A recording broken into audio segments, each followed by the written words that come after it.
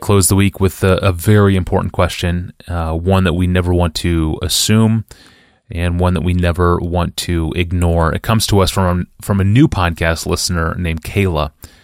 Pastor John, is God the same God in all religions, but in different forms? I've heard this said before, but what does the Bible say?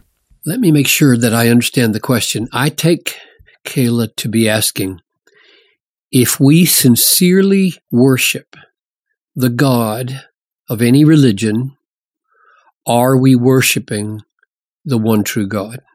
That's my rephrasing of the question. Or we could ask it like this.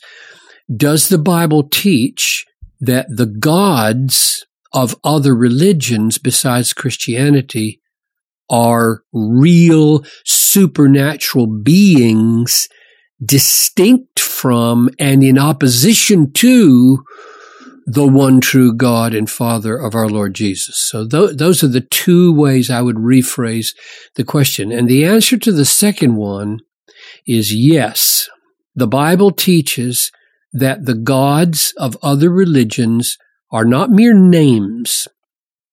They're not mere myths, but are in fact supernatural beings who love to be worshipped and want to deceive the world and receive acclaim and take the place of the true God. And the answer to the first question is, therefore, no. If you sincerely worship these gods of other religions, you're not worshiping the one true God revealed in Jesus Christ. So that's my answer. Now here's some Bible verses to show you where I get that answer. The Apostle Paul says in 1 Corinthians 10:19, what do I imply then? That food offered to idols is anything, or that an idol is anything? No. I imply that what pagans sacrifice, they offer to demons and not to God. I do not want you to be participants with demons. So the question he was dealing with was food offered to idols in another religion and whether Christians should participate. And his explanation was that these sacrifices in the other religions in the first century were not sacrifices to the true God, as though behind every religion was the same God. But they were sacrifices to supernatural beings, he calls them demons, who were in opposition to God. That's what a demon is.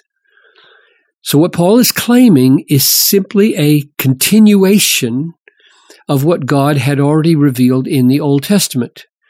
There is one true God in Israel, Yahweh, who revealed himself by his word to Moses and the prophets, and there are other gods of the nations, real supernatural beings that his people were not to worship.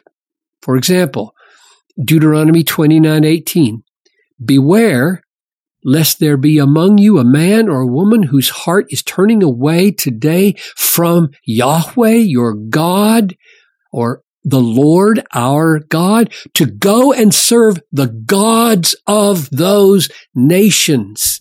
Or Joshua 23:7, you may not mix with these nations remaining among you, or make mention of the names of their gods, or swear by them, or serve them, or bow down to them, but you shall cling to Yahweh, your God, just as you have done to this day. So God made it clear numerous times in the Old Testament from the beginning that there were other gods, there were other religions, and his people were not to assume that these gods are simply manifestations of his own true being, as if the same God were behind every religion. They were different, they were competitors, they were enemies, they were demonic, they are not God. They are contenders for deity. They are real supernatural demonic realities.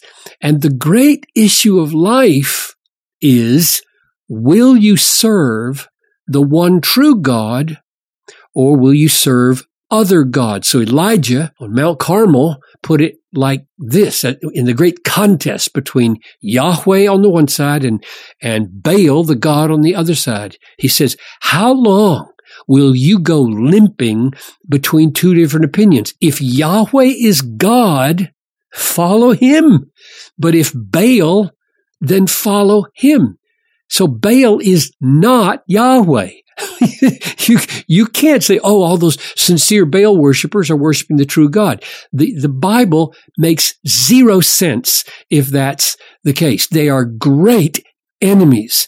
So the first commandment is, you shall have no other gods before me. Exodus 20, verse 3. Here's the most crucial issue in our day. Ever since Jesus came into the world as the final decisive revelation of the true God, he himself, as he revealed himself in history, is the test of whether any claim to be worshiping the true God is a real claim. So, for example, 1 John chapter 4, verse 1. Beloved, do not believe every spirit. So if a spirit says, this is a true religion, this is true God over here, do not believe every spirit, but test the spirits to see whether they are from God. And how are we going to do that? For many false prophets have gone out into the world. By this you know the Spirit of God. Every spirit that confesses that Jesus Christ has come in the flesh is from God, and every spirit that does not confess Jesus is not from God. In other words, the real Jesus of history, revealed in Scripture, is the litmus test of every claim to supernatural reality. Any religion that does not embrace and worship and obey Jesus for who he is revealed in the Bible is a false religion. It is not the true God incognito. Jesus put it like this in John 5:23. Whoever does not honor the Son, Jesus, does not honor the Father who sent him. No matter what they say, he's talking to Pharisees who really said they trusted and believed in the God of the Old Testament. He's saying, no, you don't, because you don't accept me. Jesus is the litmus test for all religions, including Judaism. And again, John 8:42, if God were your Father, you would love me, for I came from God and I am here. And 1 John 2:23, John says, no one who denies the Son has the Father. Whoever confesses the Son has the Father also. So my conclusion from the Bible is that there are real supernatural beings behind other religions, but they are not the true God. They are contenders against God. They are demons and deceivers. And the way to test all claims to truth in religion is Jesus Christ. He is the final and decisive revelation of the one true God. Wow. Behind every religion is a supernatural being. That is a profound thought. Thank you, Pastor John, for those wise words. And thank you for listening to the podcast. Well, next time, we've got an interesting question on the table. We usually do have interesting questions on the table. I hope we always do. But this one is going to be, the next one is going to be about the worship song, What a Beautiful Name. That's the title. You've probably not only heard the song, you've likely sung it in your local church. We have a question about the line in the second verse, this line that says, you didn't want heaven without us, so Jesus, you brought heaven down. Is that right? Is it right to say that God did not want heaven without us? It's the first time I can recall that an email came in asking Pastor John to evaluate contemporary worship lyrics of a very popular song, and we're going to do that very thing next time. And we're going to talk also about why we would even step back and look at worship lyrics in the first place. It's a really important discussion. I don't think you'll want to miss it. Launching Sunday evening about 7:30 Central Time. You won't want to miss this one. I'm your host, Tony Reinke. We'll see you next week.